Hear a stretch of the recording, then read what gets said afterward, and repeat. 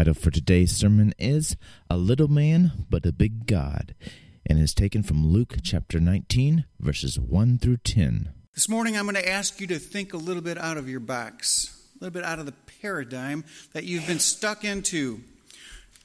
The way that you've been interpreting Scripture because you've been told that it is the right way. This morning I need you to look at who the author is, who the speaker is, and who the receivers of the message are. We're so indoctrinated into thinking that Jesus is speaking to the lost and to the saved. He's speaking about the lost and the saved over and over and over again. We need to wash that out of our minds and remember that Jesus is speaking to Jewish people under the law, under the paradigm of going to the temple to be right with God, making their sacrifices. Would you bow with me in prayer as we ask God to guide and direct our thinking? Father, we thank you so much for your love and grace. We thank you for the example that we find in the Old Testament and the people that are there who you called to be the children of Israel.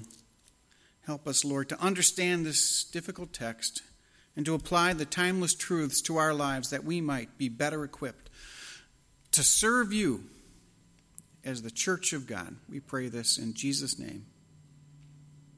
Amen. Not long ago, I heard a story about an incident that happened at Gold's Gym in L.A. It seems that the owner of the fitness center offered $1,000 to anyone who could demonstrate that they were stronger than he was. Here's how the offer worked. This overly muscled man would squeeze a lemon until all the juice had run out into a glass, and then he would hand the lemon to his challenger. And anyone who could squeeze just one more drop of juice out of the lemon would win the prize. Many people tried to do so. Weightlifters, construction workers, even a professional wrestler, but nobody was able to do it. One day, a short, skinny guy came in and signed up for the contest. After all the laughter had died down and the owner had grabbed a lemon, he squeezed away. Then he handed the wrinkled remains to the little guy. The crowd laughed again, but it turned to silence when the little man clenched his fist around that lemon and 6 drops fell out and into the glass. As the crowd cheered, the manager paid out the prize money, and then he asked the little guy what he did for a living. Are you a lumberjack? A weightlifter? Or what? The man replied, I work for the IRS.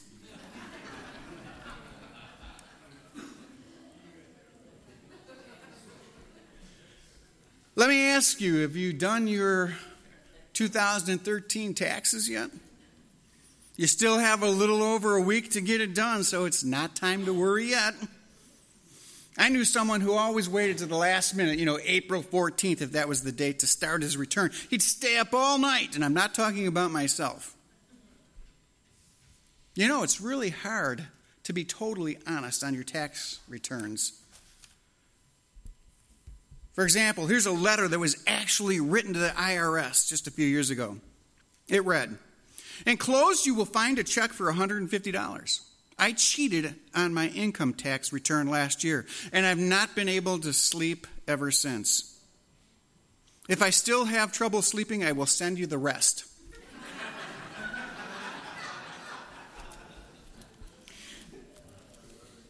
This morning, we will focus not on a woman named Lois Lerner, but a man who cheated not on his own tax returns, but with the taxes of others.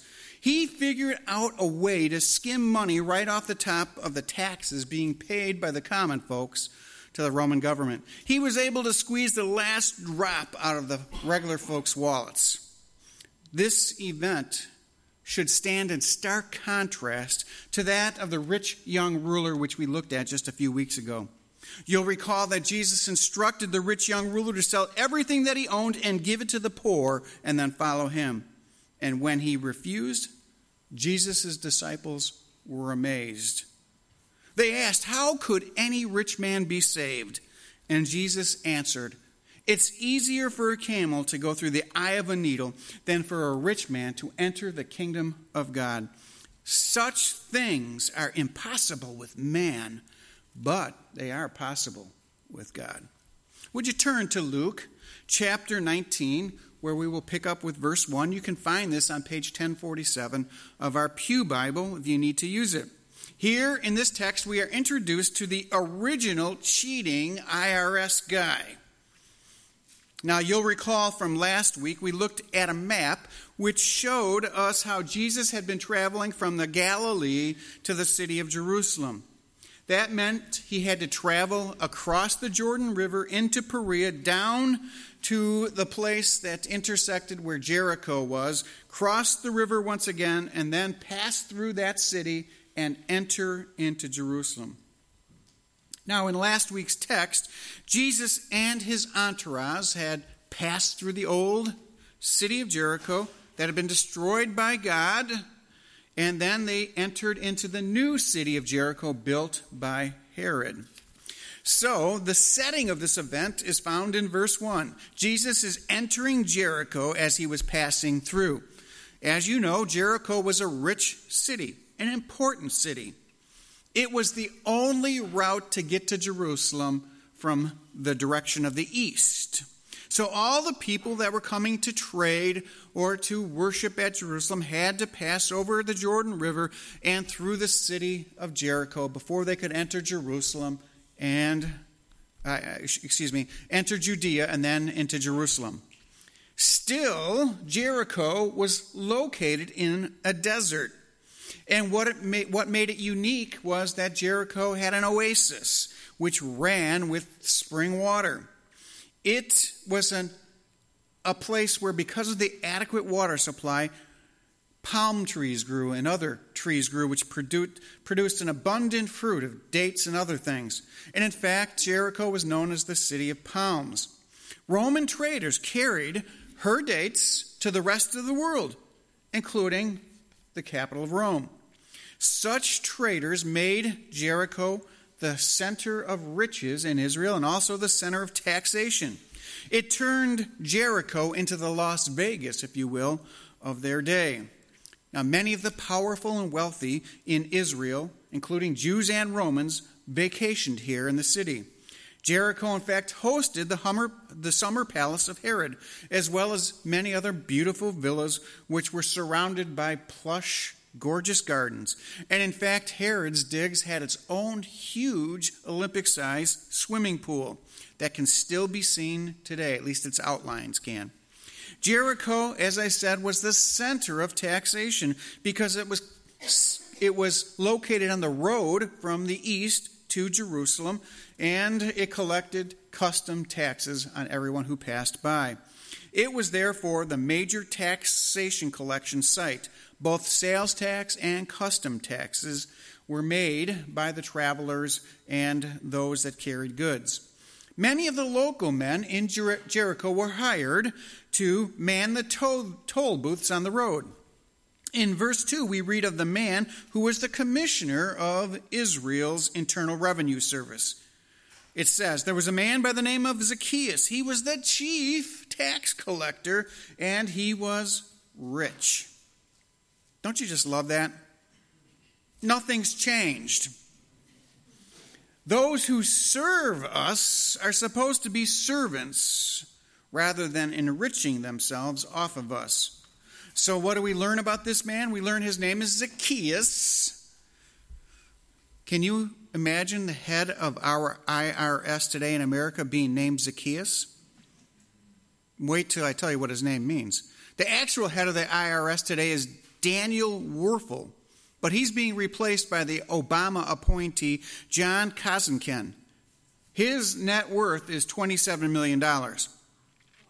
So too was the head of the Israeli IRS tax service. He was a wealthy man, Zacchaeus. The lexicon tells us that his name, Zacchaeus' name in Hebrew, means pure or the righteous one. I almost burst out in laughter when I read that. An IRS guy named the righteous one. But it's good to remember that it was his parents who gave him this name when he was born. Just think about Mom and Dad peering down into the crib on that morning in which he was born, saying, "Isn't he the most precious-looking fellow in the world? There's not an evil bone in his body. Let's call him Zacchaeus, the righteous one." And then he grew up, and he became the butt of jokes in his neighborhoods. The bullies at school were calling him names like Scotty Potty and Mofat. Oh, hold on. Sorry, that was a flashback to my childhood. They'd say stuff like, "Oh, Mr. Pure, where's your brother, Mr. Clean? You think you're so much better than everybody else because you're the righteous one." Can you see it? The bullies making fun of him. Well, I think this caused Zacchaeus in some ways to develop a rebel streak within him. And then on one dark night as he was growing up, he decided that he was going to sell out to the Romans. If he was disliked before, he was now going to become hated as he became a tax collector for Rome. But it did make him a rich man. A Jewish tax collector, you see, would buy the privilege from the Roman authority to collect the taxes in a certain region. This was a fixed amount. And of course, the tax collector would tack on top of that, of the normal taxes collected, his own duty, if you will. Normally, he would collect a lot more, maybe up to 10% more than Rome required. And that excess would be for himself and those who he hired. Zacchaeus, or the righteous one, what a misnomer, was called the chief tax collector in this text. That implies that he was the head of the tax collection over all of Israel, and he would employ many men, so he even became richer. These men, the tax collectors working for him, would go to the homes and businesses and farms in Israel to collect the Roman tax. And if they didn't pay up, their houses would be taken, their farms would be taken, or the businesses would be taken. Sounds like a lot like today, doesn't it? Jericho was therefore the best place for a tax collector to live. He was living amongst the wealthy. He was living where the center of commerce was. And yet, despite all of his worldly wealth and his worldly success, there was a deep dissatisfaction within the inner man of Zacchaeus. How do I know that? First of all, I know it because there's an inner dissatisfaction in the breast of every human being who's ever lived. There's a vacuum-sized place that's missing that only God can fill. But we also see it in his actions found in verse 3. We read that Zacchaeus was trying to see who Jesus was. Zacchaeus was trying to see who Jesus was and was unable because of the crowd, for he was small in stature. Here's the chief tax collector in Israel trying to see over the heads of those in the crowd in order to get a glimpse of Jesus. What does that say about Zacchaeus? Well, first of all, it tells us he really wanted to see Jesus, but we don't know why. Why did he want to see Jesus? Well, we're not told. Was it because Zacchaeus wondered what Jesus looked like? You know, we all wonder what people look like, especially famous people. Sue bugged me last night to look at her little tablet of famous people without makeup on. Apparently that fascinated her. I didn't find it so fascinating. But you know, when you meet famous people, they kind of all look common, don't they? They don't look any different than anybody else. So maybe Zacchaeus wanted to see what this famous Galilean, a miracle worker, looked like. I'm sure he was probably disappointed because the Old Testament tells us that Jesus was not very comely, or not much to look at, if you will. But Zacchaeus, being a short man, wanted to see maybe how tall Jesus was. Maybe he wanted to stand next to him and compare. Or maybe he was just curious about all the things that he heard about Jesus. He wanted to get a good vantage point where he maybe could see Jesus do one of the miracles that he does. Whatever it was, Zacchaeus had a problem.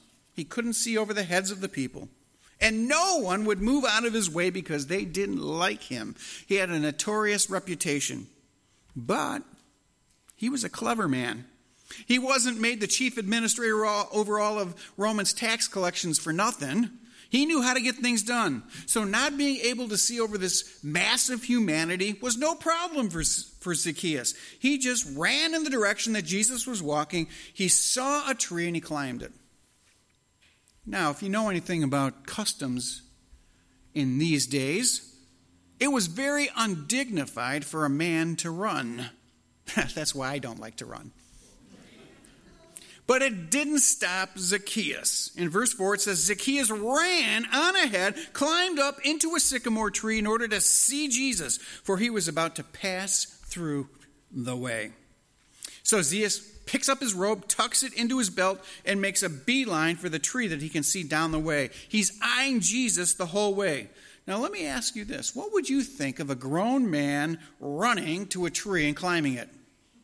You'd probably think he was a little nutty, like he was suffering through his second childhood. This made me think back in the text of Luke to what Jesus said. Do you remember when he said in the last chapter, verse 17, whoever does not receive the kingdom of God like a child will not enter into it? Maybe this is a commentary on that. I don't know, but it's an intriguing thought. Certainly curiosity was one of Zacchaeus' character traits. And since he couldn't see Jesus because of his shortness, he overcame it through resourcefulness. He set aside all his dignity and he climbed the sycamore tree just like a kid. Now, the sycamore tree that we find in America is not like the sycamores in Israel. The tree there that's called a sycamore is more like a mulberry tree. It's easy to climb because it has very long arms that are low to the ground. This kind of tree was often planted along the roadside to give shade. So we find Zacchaeus now ensconced on a branch up in the tree, just in the right place where he can get a good view of Jesus as he passed by. In his head, he's wondering, who is this man, Jesus of Nazareth? Look at him. Am I missing something? As he waited, Jesus, it says in verse 5, came to the place. He looked up and he said to him, Zacchaeus, hurry and come down, for I must stay at your home today. How did Jesus know his name? We don't know because it's not stated, but we do know the Lord's request of Zacchaeus. Jesus asked him if he will come down so he can stay overnight at his home. Now, some try to make more out of this request than I believe they should. They try to say that there's a divine must here, that Jesus is using supernatural knowledge that he has gained somehow about this wee little man. And that the must is there's a divine plan behind this. There's a divine appointment in which he's going to save Zacchaeus. I'm not sure that's what's happening. I kind of think Jesus has traveled a long distance and he needs a place to stay. And remember, he has a large entourage to put up for the night as well. Surely they needed food and rest. So he asks the rich man if he will host him and his entourage as they are in town. Everyone was hungry, and this man was a rich man, and they needed to get those basic human needs met in a hurry. So when Jesus stopped at the customs station, as every traveler had to do, just like you do, if you go into Canada, you've got to stop at the customs station. And it was probably there that Jesus heard about the tax collector. Maybe they had his picture of Zacchaeus with his name underneath it. Biggest bum in town, but the richest.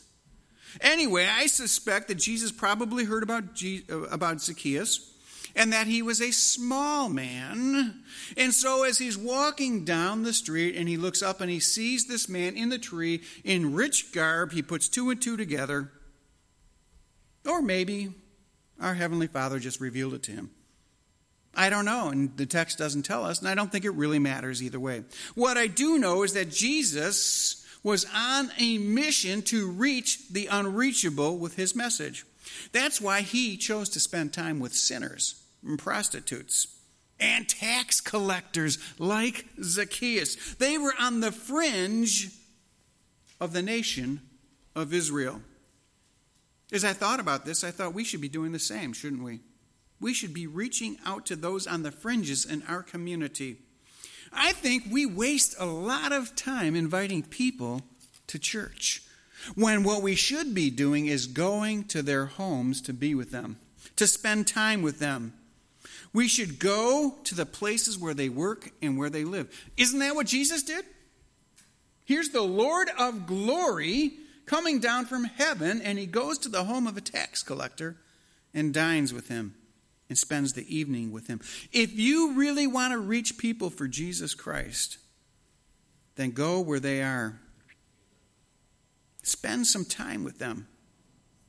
Don't waste time inviting people to church who won't come.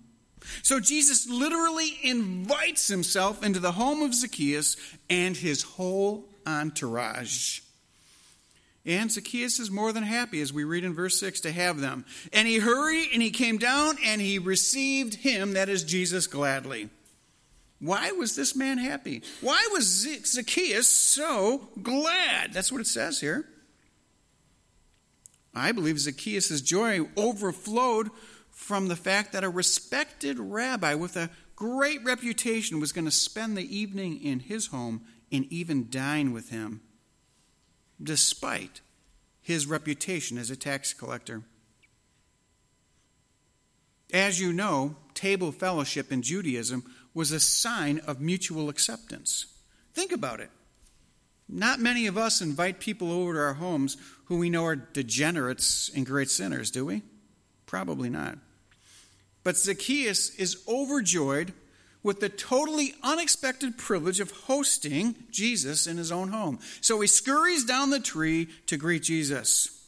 But as you can guess, not everybody is happy about this. We learn in verse 7 that when the crowds that were surrounding Jesus saw and heard this conversation, they began to grumble, saying, Jesus has gone to be the guest of a man who is a great sinner. I think this is one of the uses of all hyperbolically. I'm not sure all the people were grumbling, but most were. I can't imagine Jesus' disciples were grumbling. All they wanted to do was get their rumbling stomachs filled with food. But the important people in Jericho were complaining. Why would this rabbi validate this terrible sinner into believing that he's a righteous one? You get the pun. Interestingly, the word that's translated here as grumble in the text is the same word that's used in the Greek Septuagint of the Old Testament and is translated as murmur. It comes from a Hebrew root word which sounds like the buzzing of bees. Murmur, grumbling. Some folks are so upset with Jesus that they're murmuring because he's going to eat with a sinner. Outrageous, contemptible. Can you imagine it? But Jesus is no respecter of people. In fact, just a couple of days before, you'll recall he was eating with a Pharisee. And it was there at the Pharisees' table that he accused the religious elite of frustrating the will of God for the children of Israel. Now here he is eating with a man who is considered a political and economic traitor to the land of God. They thought when Jesus ate with Zacchaeus, it made him unclean. That's what they thought. He's going to eat with this sinner. It's going to make him ceremonial unclean. But Jesus makes a complete break with all the oral traditions laid down by the rabbis in the previous century. He wasn't concerned about ceremonial cleanliness or uncleanliness. But this did make him theologically suspect in the eyes of the Pharisees and the other religious leaders in the crowd. So Jesus goes home with Zacchaeus. He dines with him along with his disciples and many other in his entourage. All are having a wonderful time eating, as we saw in the film at the beginning of our service. They're eating those Jericho dates, and they're resting their weary feet when Jesus begins a long discussion with Zacchaeus, I assume, about his life and the choices that he was making.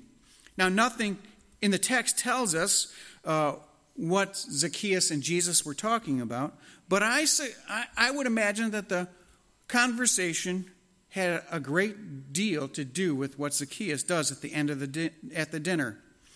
Because we read in the text that he stands to his feet And Zacchaeus makes an announcement found in verse 8. He stood and he said, "Behold, Lord, half of my possessions I will give to the poor. And if I have defrauded anyone of anything, I will give them 4 times as much back."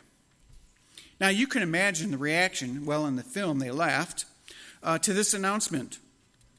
The people in the room, I'm sure, were stunned when Zacchaeus stands to his feet and clears his tiny wee little voice and says, "Please listen up.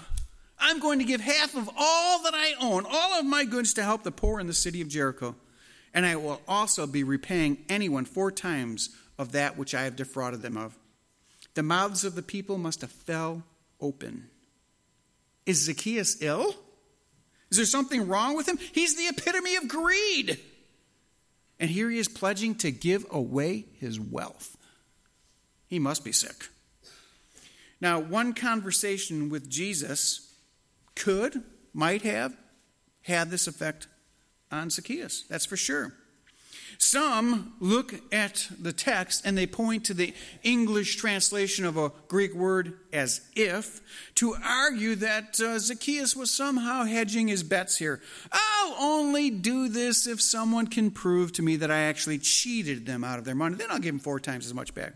But I don't believe that the Greek grammar allows that. The word that's translated here as if could just as well, because it's found in a first-class conditional clause, could be translated as since. It would then not be a hypothetical case, but it would be the reality, and it would be better translated this way. Since I have defrauded others, I will give back to them 4 times as much as I have taken. Zacchaeus was well aware that he was a fraud, that he defrauded others out of what was rightly there. He had extorted large amounts of money from innocent Jewish farmers, homeowners, and shopkeepers. It was now time for him to make things right. Was this because of Jesus? Had Zacchaeus undergone a grand conversion? Was he lost and now is he saved? That's the way most pastors and preachers want to typify this passage. They always look at the Gospels in a lost and saved context. But that's not the historical paradigm that we find in the Gospel period. They are people who are under the law. There is no church. It hasn't even been thought of as of yet. There's no one who is saved looking back to the cross. They are believers in the promise of the Messiah. This death, burial, and resurrection of Jesus had not historically occurred as of yet. Those who followed him were believers that he was fulfilling the Old Testament promises of a Messiah who would come and save the people from foreign domination. The Holy Spirit had not descended and indwelled believers as of yet. So the church had not come into existence. So then, Zacchaeus, being a Jew, promises to do what is right according to the law. He voluntarily fulfills the law of Moses by making the required restitution according to that law. Now, is Zacchaeus overwhelmed with guilt? Probably. And that's why Zacchaeus goes beyond the prescription of the law and does over and above it. Let me show you the demands of the law in the Old Testament. There are 3 texts which I'd like to focus upon to show you how the Old Testament delineates the responsibility of an Israelite when he has defrauded his neighbor. The first text I'd like to look at is Leviticus chapter 6 and verse 5. You don't need to turn there. You can just listen, or you can turn there if you'd like. In Leviticus chapter 6 and verse 5, it says, "When an Israelite is guilty of anything about which he has sworn falsely, he shall make restitution for it in full and add 1/5 more. He shall give it to the one whom it belongs on the day he presents his guilt offering."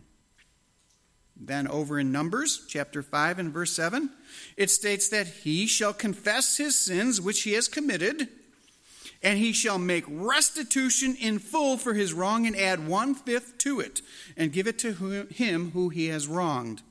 If that's not clear enough, it also states in Exodus chapter 22 and verse 1, If a man steals an ox or a sheep and slaughters it and sells it, he shall pay 5 oxen for the ox and 4 sheep for the sheep. Well, there it is. According to the law, Zacchaeus was required to repay more than the original amount that he had defrauded, 1/5 more. But he goes way beyond that. He does this and more. Verse 8 tells us that he will give half of all that he owes to the poor to make restitution for his sinful pursuits of riches. By the way, isn't that exactly what Jesus told the rich young ruler to do? Sell all that you have and give it to the poor? And yet he left grieving because it was too hard for him. Here's Zacchaeus, the sinner, the great sinner. He's giving all that he has to make restitution for his sin. Now, cheating was the pastime for Zacchaeus. Giving to the poor was a brand new experience. So why does he decide to do this? Was it the New Testament teaching that he had read? No, the New Testament hadn't even been written yet. Was it Jesus' speaking with him? Well, that could be, but it's more likely that the law was awakened within him. The truth of what he had been taught as a child led him to make this decision along with Jesus' counsel. I believe the will of God for him as a Jew was detailed in the law of Moses. Zacchaeus knew the law, that he was under the law, and therefore he obeyed the law. The law demanded this action if he was to be right with God. But because of grace, he goes beyond the law and fulfills even more. He serves an example for us of the kind of repentance that both Jesus and John the Baptist came looking for. Remember what they said over and over again? Repent, for the kingdom of God is at hand. If Israel had repented nationally in the same way that Zacchaeus did, then Jesus Christ would have been enthroned as king right then and there. They would have known and experienced the blessings of God as promised in the Old Testament to them. So Zacchaeus chooses willfully to receive the judgment of God upon himself and do even more. He exceeds the requirement of the law for repayment of those whom he had wronged. He goes beyond the law of Moses. Isn't it interesting that white-collar crime, like that which Zacchaeus committed, is seen as serious as stealing cattle and sheep? I believe Zacchaeus did this because he wanted to be a follower of Jesus Christ. Now, in these days, when one became a disciple of a teacher, one of the requirements was this radical giving away of all that you owned in order to follow the teacher in devotion. Now in verse 9, we hear Jesus' pronouncement based upon Zacchaeus' action. Jesus said to him, that is Zacchaeus, "Today salvation has come to your house, because he too is a son of Abraham." Now, in the paradigm that we are forced to think in by most preachers and teachers today, this is New Testament salvation, that Zacchaeus is saved, that he's going to live glorious with Jesus and enter into eternal life. I don't believe that's what's happening here based on the text itself. The word that is used here is an important one. The word says, don't ring a phone in church. Oh, no, that's not the word. I'm sorry. The word that's used here for salvation is sozo. And it can be used in a number of ways. As I detailed last week, normally in the Old Testament, it was designated as physical deliverance.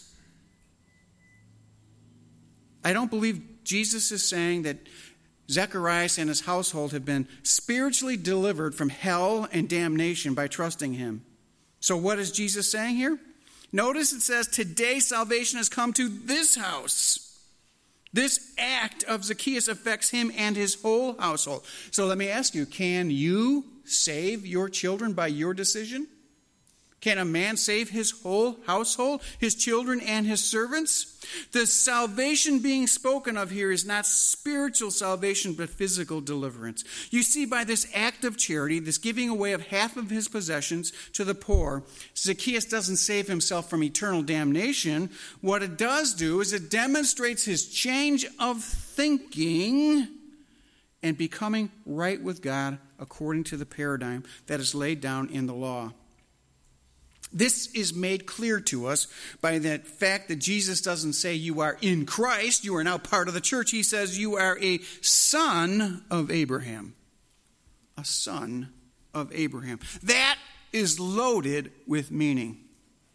You see, Zacchaeus by birth and heritage is a Jew. He has the right by heritage to enter into the kingdom of God, the messianic kingdom of 1,000 years, because he is a Jew.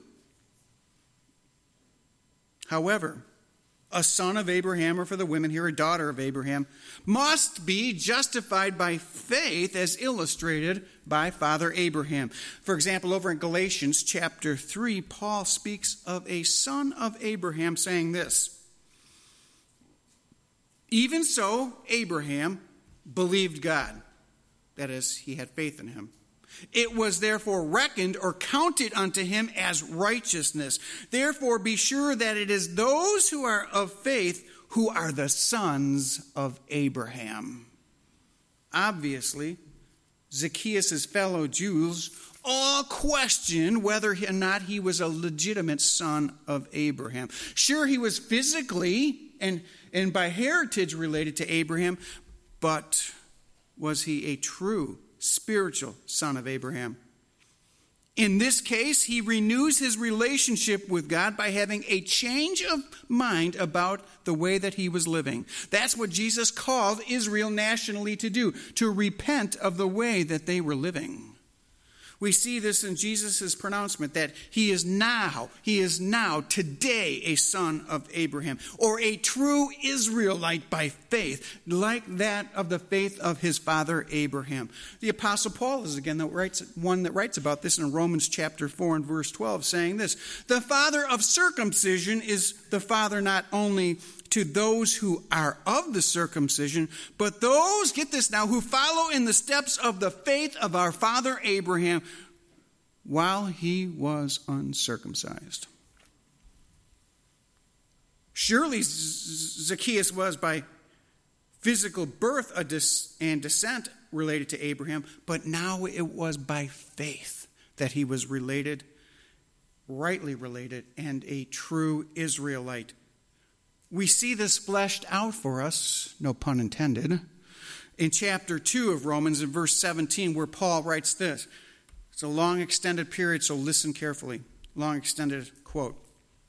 "If you bear the name Jew and rely upon the law and boast in God and know his will and approve the things that are essential, being instructed out of the law, and are confident that you yourself are a guide to the blind, a light to those who are in darkness, a corrector of the foolish, a teacher of the immature, having in the law the embodiment of knowledge and of truth, you therefore who teach another, do you not also teach yourself?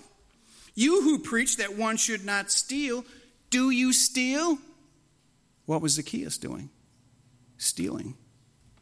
"You who say that you should not commit adultery, do you commit adultery? You who abhor idols, do you rob temples? You who boast in the law, do you not break the law? Do you not dishonor God? For the name of God is blasphemed amongst the Gentiles because of you.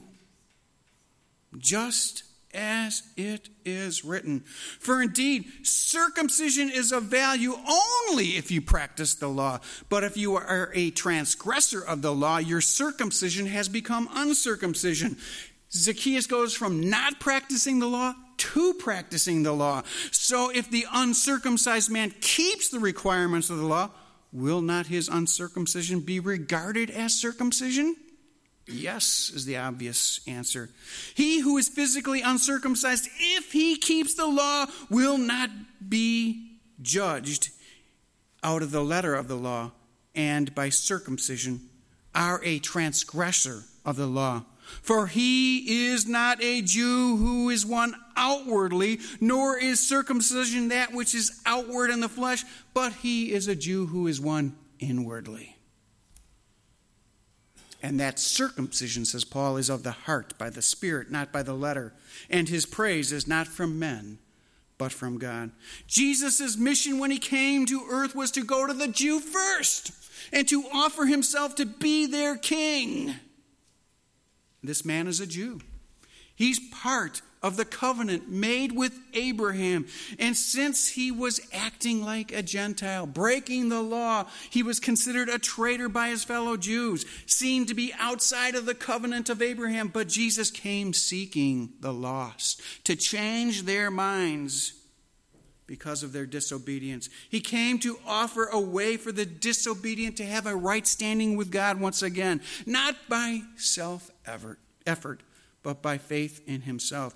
He goes to the Jewish family, the lost sheep of Israel, and he offers a way back. Even those who had terrible, sinful backgrounds could be true Israelites. It is again Paul who writes about corporate Israel in chapter 9 and verse 6. It is not as though the word of God has failed. It's not as though the word of God has failed, for they are not all Israel who are descended from Israel, nor are they all children because they are Abraham's descendants. But through Isaac your descendants will be named. That is, not the children of the flesh who are children of God, but the children of the promise are regarded as descendants. There it is. Zacchaeus became a son of Abraham, a child of God, not by his actions, but by his faith in Christ as the promised Messiah of Israel. This rubbed up against what most Jews believed. They believed their deliverance was based upon their heritage, their ethnicity, their descent by birth from Abraham. And only those who committed heinous crimes like the tax collectors, the sinners, the prostitutes would be excluded.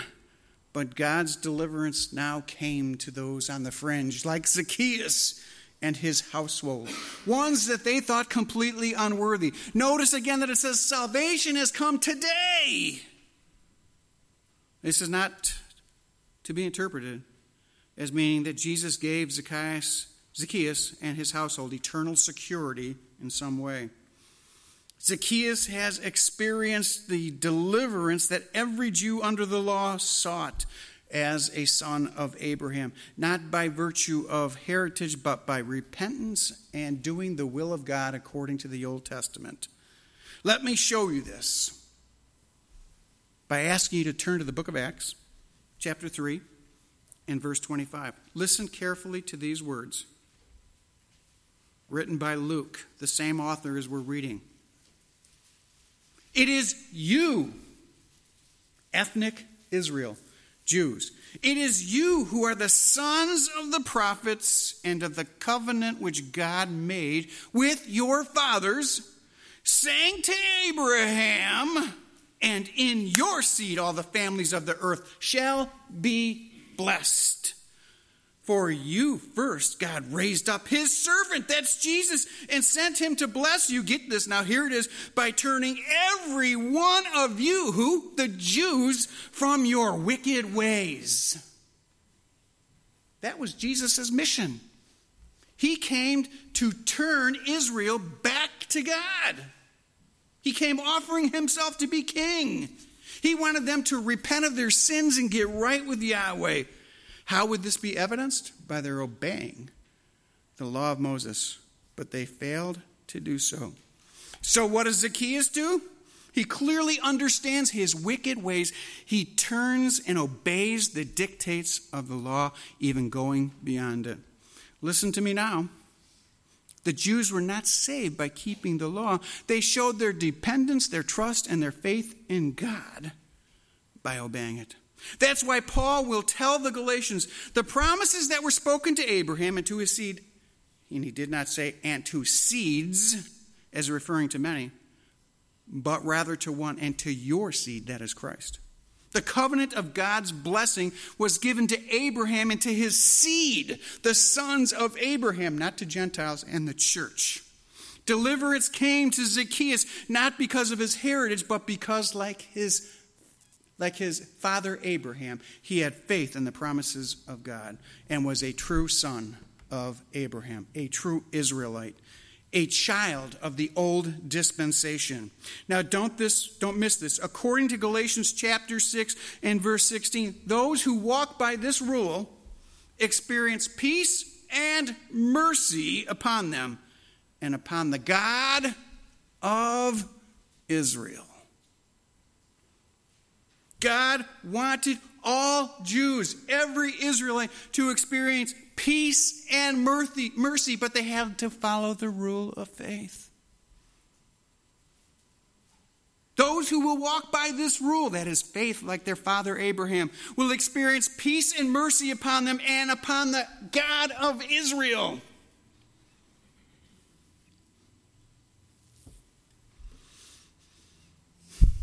Zacchaeus and his household had never experienced that peace and mercy before. But now they do. Recall the experience of the Jews in the wilderness. God called them out of the promised land, and he promised them an abundant life. He promised them the land of promise filled with grapes as big as basketballs. Remember? But they missed it. They completely missed it. 2 million died in the desert. Only 2 of them actually got into the promised land. Only 2. You can do it this way.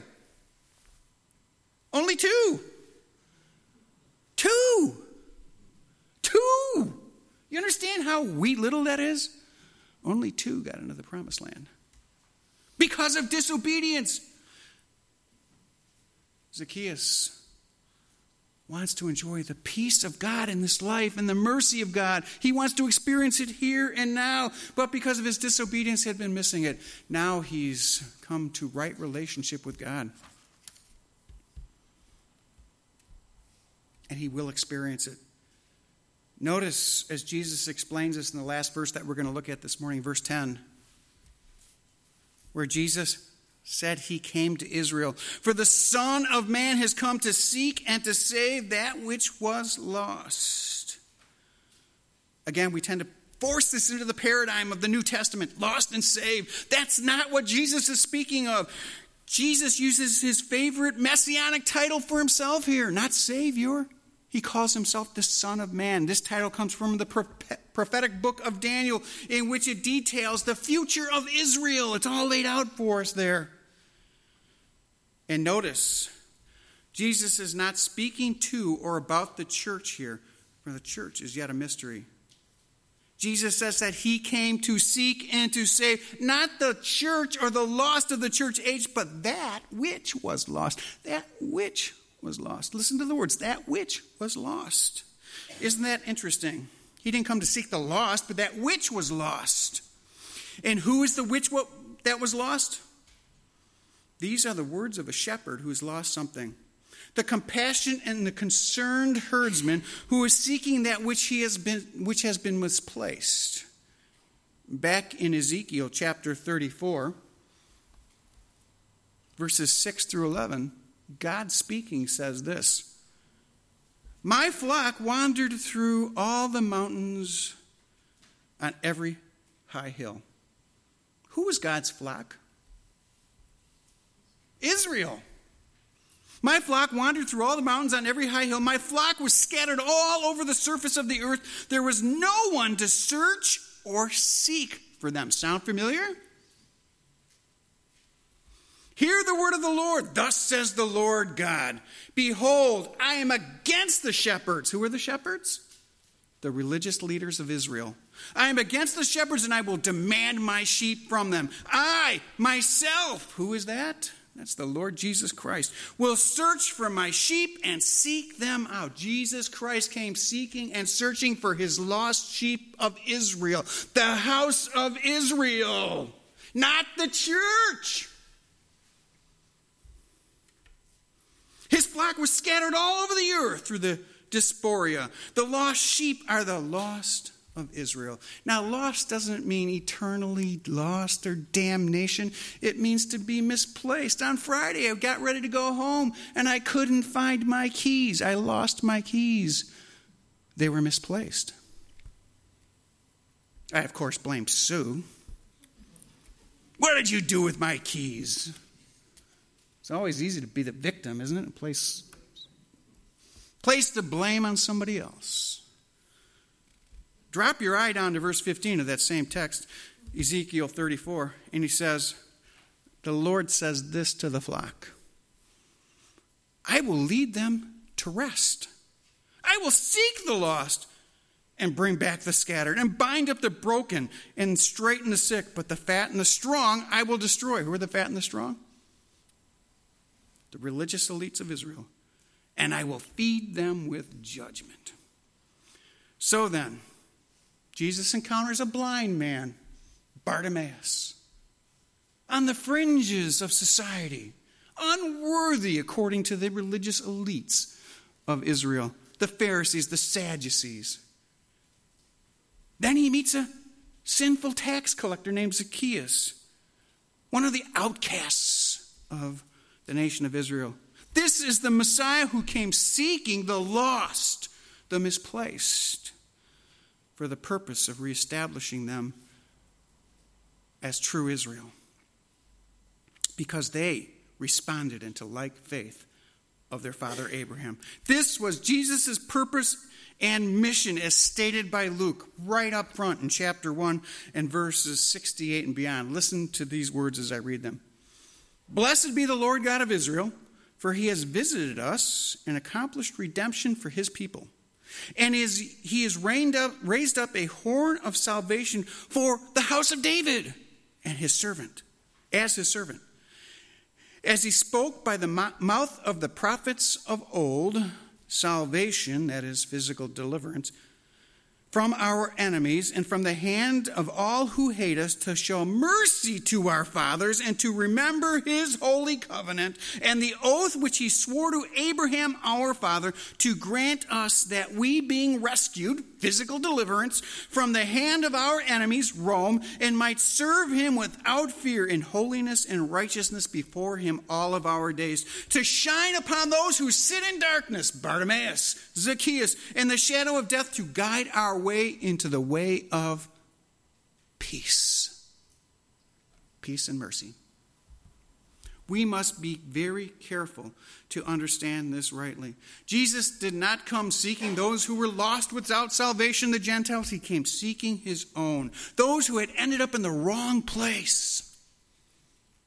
Those Jews that would become true Israel. Many were lost because they were not in their rightful place as sons of Abraham and daughters of Abraham. They'd wandered away from the God of Israel. They had been misled by their shepherds, the elites, the religious ones of Israel.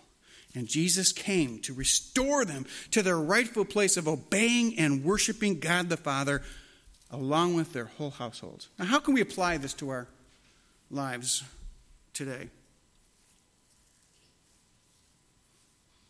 Many of us here know the Lord, but we are walking in darkness rather than light because our deeds are evil. We don't trust in Christ for our today when we will trust him for our tomorrows. We are in a wrong place. We need to get to that right place. We are saved spiritually, but we have been lost physically. We need to be delivered by our Savior once again. We need to focus on the foundations of our faith as children and walk with the Lord in harmony, and we will experience the peace and mercy that he has to offer us. This is a call for all to return to their rightful place as children of God and to experience his peace and mercy here and now. You'll experience there and then, but you can know it here and now.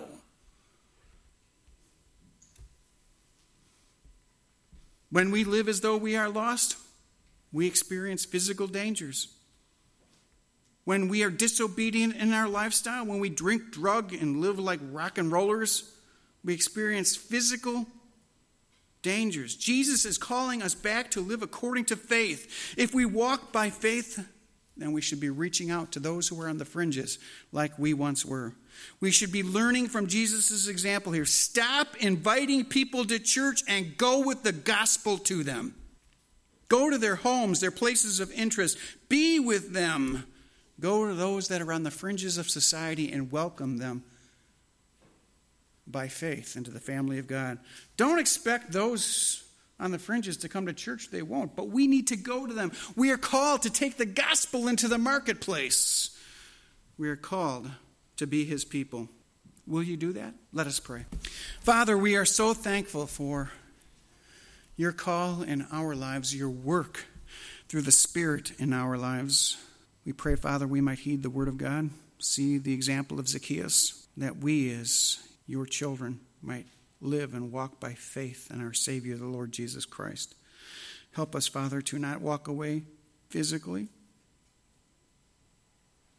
but to dwell in the house of the Lord forever spiritually. Help us, Lord, to do this as your children. We pray in Christ's name. Amen.